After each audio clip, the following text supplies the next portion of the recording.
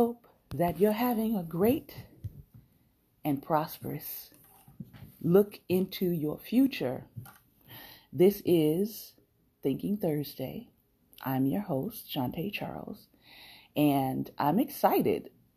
I am excited. I don't know about you all, but I woke up with a feeling and a sense of excitement. I literally woke up, rolled over, and then I just started praying. I started praying for the coming year. I started praying for my friends, my family, my husband, just the things that I have as prospective things to start the new year. I'm just really excited. And so I just feel like something fantastic, something good, something wonderful is going to happen in your midst. The week is not over. So be on the lookout for something positive, something wonderful, something good to break forth in your week. Definitely. Been praying for the We Dare Squad, that God would continue to encourage you all. I took a look at the Spotify rap numbers, and I want to share a little bit of that with you all this morning, especially those of you all who support what we do here in the ministry. So let me see, where can I pull those up? Yeah. So I want to thank those of you all who are not only coming to view our live broadcast, our live stream, but those of you who are also listening to the podcast, those of you who are sharing the podcast, because let me tell you, this year, not including today, not including tomorrow, as we're going to end on tomorrow as far as this year's podcast for Daring Dialogues. We still have one more podcast that we will be doing on December 30th at 6 p.m. But so far this year, we have created 4,490 minutes of content. So we know we're going to break that barrier this week. So I'm excited. And the data shows that is more than 99% of other creators in the society and culture category for our podcast. We should have been given an award this year. Maybe we'll get one next year. But we are creating more imperative, more important content than 99 other creators, 99% of other creators in our same category. That's amazing. That is amazing. We had, between March 20th and March 26th, we had 109% more listeners compared to any other week. So I had to go back and say, what were we doing in that week? And surprise, surprise, we were talking about women. We were doing some women appreciation that week for Women's History Month. And then it said this about those who listen to the podcast. It says, your listener's podcast personality is the devotee. When your listeners love a podcast, they really love it. They're quick to support new releases and play their favorite episodes again. So I want to thank you for being devoted and being committed to this broadcast. I want to thank those of you who are coming back and replaying and listening and sharing what we have here. We have had on our podcast a 69% increase in our followers and a 14% increase in our listeners. Just giving you some data as we begin this morning. We are in the top 10 podcasts for 8 of our listeners. We're in the top 5 podcasts for 6 of our listeners. And we are the number 1 podcast for 4 of our listeners. And so I want to thank you all. Good morning for coming in. Good morning for coming in today. Couple more data facts, and then we're going to move into our reading. So this year so far, we have had 112 episodes. We've produced over close to 4,500 minutes of content. We have added listeners from 3 new countries.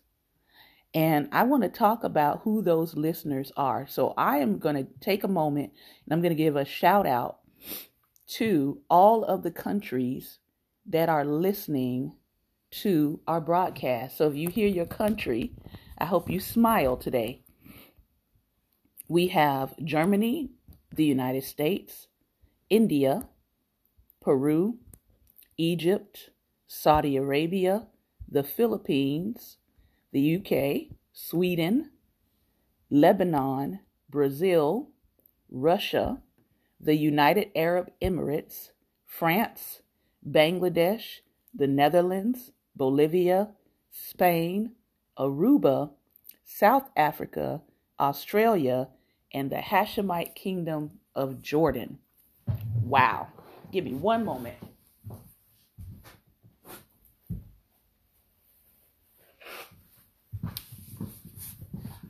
So, all over the world, and I'm excited about that. As I said, we've added 3 new countries of people who are listening to our podcast. And so as we have these conversations, I want you to know that if you're coming on and you're engaging in the content and you're asking questions, that people around the world are tuned in to the conversations that we've been having. This is not just the United States that's tuned in. About 10% of our listeners come from these other countries.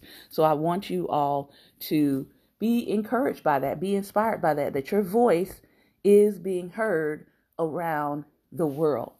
So today is our Thinking Thursday, Theology Thursday, and we're going to just be in one book today. We are looking at the book Carved in Ebony, and we have been looking at the life of Frances Ellen Watkins Harper. Frances Ellen Watkins Harper. We're going to talk and continue to talk about her life and how she has inspired others. These are women of the faith who were in the early movements of the faith in the 1800s that we don't often get a chance to hear about, because a lot of times, sometimes our content can be too male focused, right? We are reading the theology work of James H. Cone. We have been reading him for several weeks.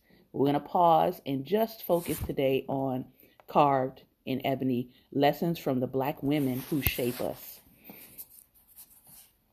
Frances married widower Fenton Harper in 1860. He died only 4 years later, taking with him what little wealth Frances had amassed with her writing and speaking. After his death, Frances and her daughter Mary moved back to Philadelphia, where she resumed speaking and teaching. Later in her life, Frances would say of motherhood, "Every mother should endeavor to be a true artist. I do not mean by this that every woman should be a painter, sculptor, musician, poet, or writer, but the artist who will write on the tablet of childish innocence thoughts she will not blush to see read in the light of eternity and printed amid the archives of heaven, that the young may learn to wear them as amulets around their hearts and throw them as bulwarks around their lives, and that in the hour of temptation and trial, the voices from home may linger around their paths as angels of guidance around their steps and be incentives to deeds of high and holy worth."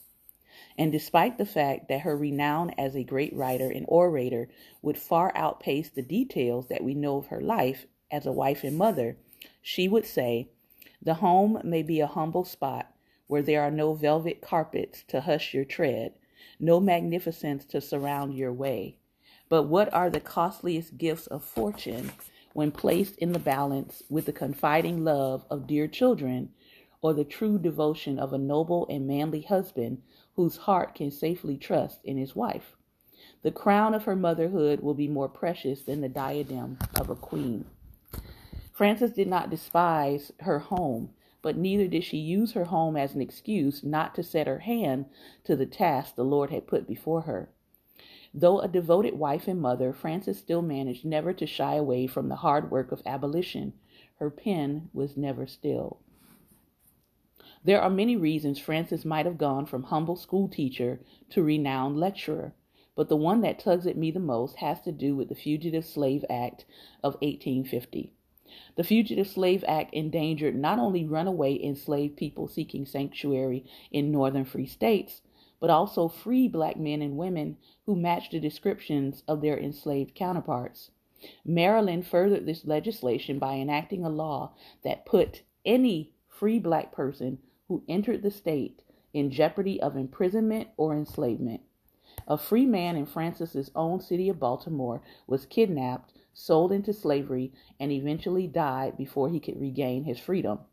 One theory is that this is the knowledge that galvanized Frances and moved her private support of the Underground Railroad into the public spotlight. Rather than recoil from the Fugitive Slave Act in fear, Frances spoke all over America, both in the North and the South, offering a rallying cry for change. She did not shrink or shirk, but rose to the occasion with everything she could muster. In a letter to William Sill, a fellow black abolitionist, she wrote, "I have a right to do my share of the work. The humblest and feeblest of us can do something, and though I may be deficient in many of the conventionalisms of city life and be considered as a person of good impulses, but unfinished, yet if there is a common rough work to be done, call on me." Frances's tipping point might have looked a lot like one of mine. My firstborn son was born in the summer of 2016, the writer says. My husband Philip and I were in the middle of a cross-country move from Minnesota to Mississippi. The lease was up on our cute suburban duplex, and we were staying in a hotel until it was time to set off. Philip had run out to grab us some food, and I was sitting in bed nursing my child and scrolling Facebook.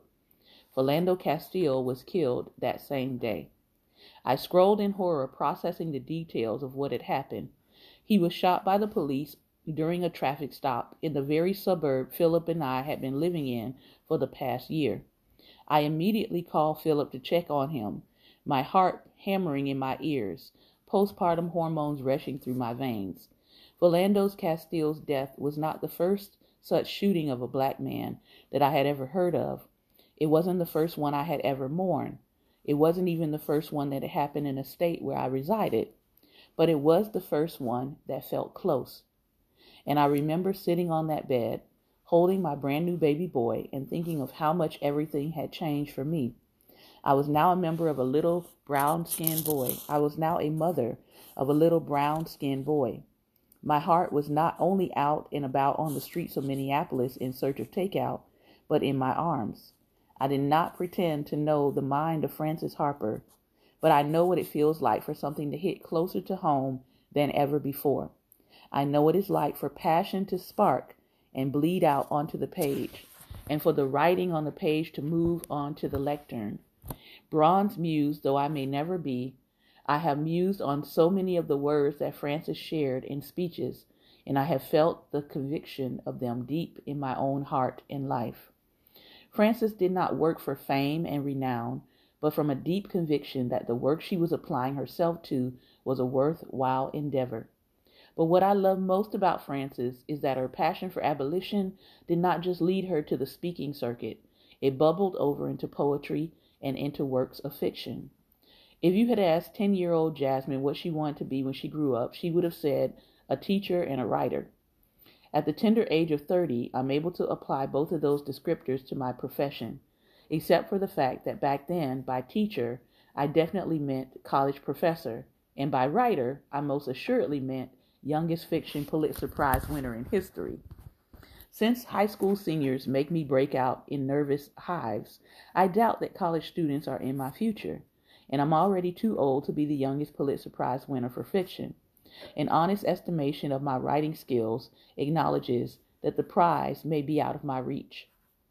Still, for a black girl who writes poetry and stories in her spare time, Frances Harper's existence as a speaker, a mother, a poet, and fiction writer is an inspiration and a marvel.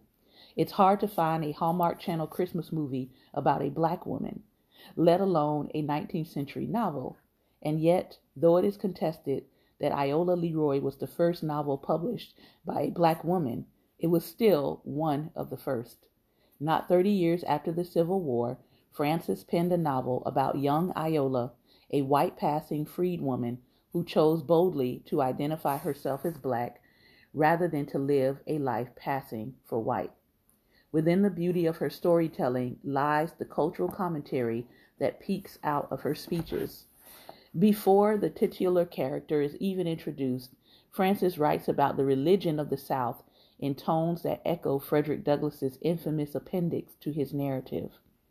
"Oh, I don't take much stock in white folks' religion," said Robert, laughing carelessly. "The way," said Tom Anderson, "that some of these folks cut their cards here, I think they as scarce as the hebben in hen's teeth. I think when some of them preachers brings the Bible round and tells us about minding our masters and not stealing their things, that they preach to please the white folks, and they frow's coldness über the meeting." That's an excerpt from her novel. 45 years before Zora Neale Hurston famously displayed a penchant for African American vernacular English and dialect in her masterpiece, Their Eyes Were Watching God, Frances Ellen Watkins Harper's Tom Anderson spoke as Frances herself had heard the formerly enslaved speak during her post-war travels to teach in the South, though his dialect could not disguise his intellect. "I think," he said, "of the abusive white masters, they'll be as scarce in heaven as hen's teeth." For the uninitiated in the ways of Southern sayings, that's pretty scarce. Frances's sentiment echoes Douglas's words. He said, "I love the pure, peaceable, and impartial Christianity of Christ. I therefore hate the corrupt, slave-holding, woman-whipping, cradle-plundering, partial, and hypocritical Christianity of this land. Indeed, I can see no reason but the most deceitful one for calling the religion of this land Christianity. I look upon it as the climax of all misnomers, the boldest of all frauds, and the grossest of all libels." This is what Frederick Douglass had to say about the Christianity that he was experiencing in America, which yet again proves what I've always said, that our ancestors knew that there was a difference between what the slaveholders were trying to tell them about Christianity and what Christianity actually was. Throughout Iola Leroy, Frances's characters make mention of the difference between true Christianity and the Christianity that is being touted by the enslavers. And Christianity isn't the only hypocrisy Leroy dares to address. She says, "The light-skinned black soldier Robert, isn't it funny," said Robert, "how these white folks look down on colored people and then mix up with them?" And later in her novel, quote, "I think that some of these northern soldiers do two things. They hate slavery and they hate N-words." When Iola is introduced, Frances again offers startling cultural commentary of the time. Because Iola is white passing, it is easy for a white general to be disgusted by the vulnerability of her position as an enslaved woman. She writes in her novel, "Could it be possible that this young and beautiful girl had been a shadow, with no power to protect herself from the highest insults that lawless brutality could inflict upon innocent and defenseless womanhood? Could he ever again glory in his American citizenship, when any white man, no matter how coarse, cruel, or brutal, could buy or sell her for the basest purposes? Was it not true that the cause of a hapless people had become entangled with the lightnings of heaven and dragged down retribution upon the land?" Through her white passing heroine character, Frances forces the reader to acknowledge the value Americans of the period placed on white womanhood over its black counterpart. Slavery was all fine and good for black women, but the mere thought of a white woman being put in such a vulnerable position was enough to make this white character sick to his stomach. Frances goes so far as to have Iola reject the marriage proposal of a white doctor who knows her family history and asks her to hide it in order to live a privileged life as his wife. Iola's own mother had made a similar decision before her, and one could hardly fault the young woman for seeking the protection that this white man was attempting to offer her.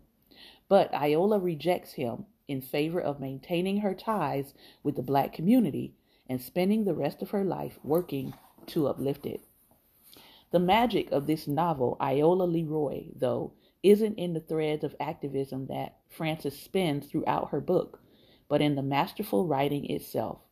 Iola herself is deftly described as young in years but old in sorrow, one whom a sad destiny had changed from a light-hearted girl to a heroic woman.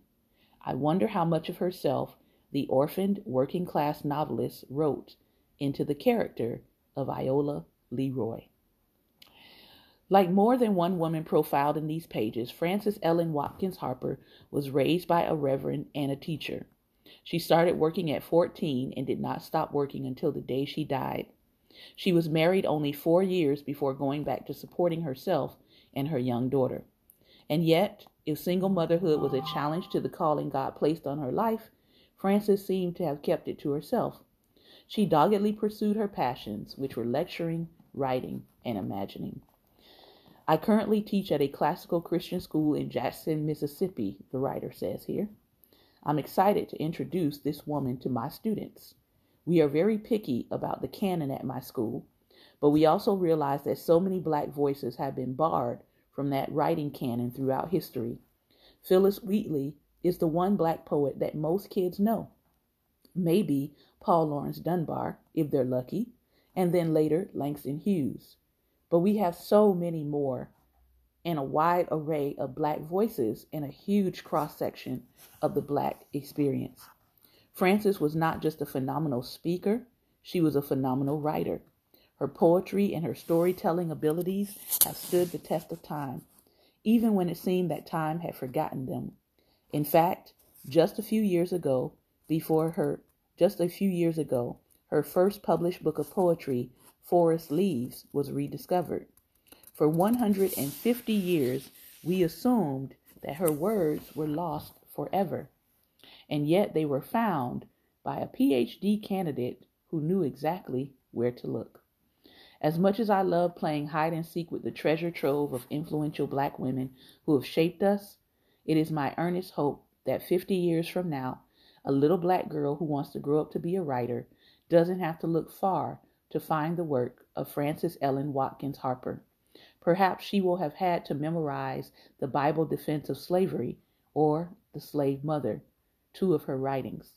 Maybe her teacher will have assigned the two authors in a short story.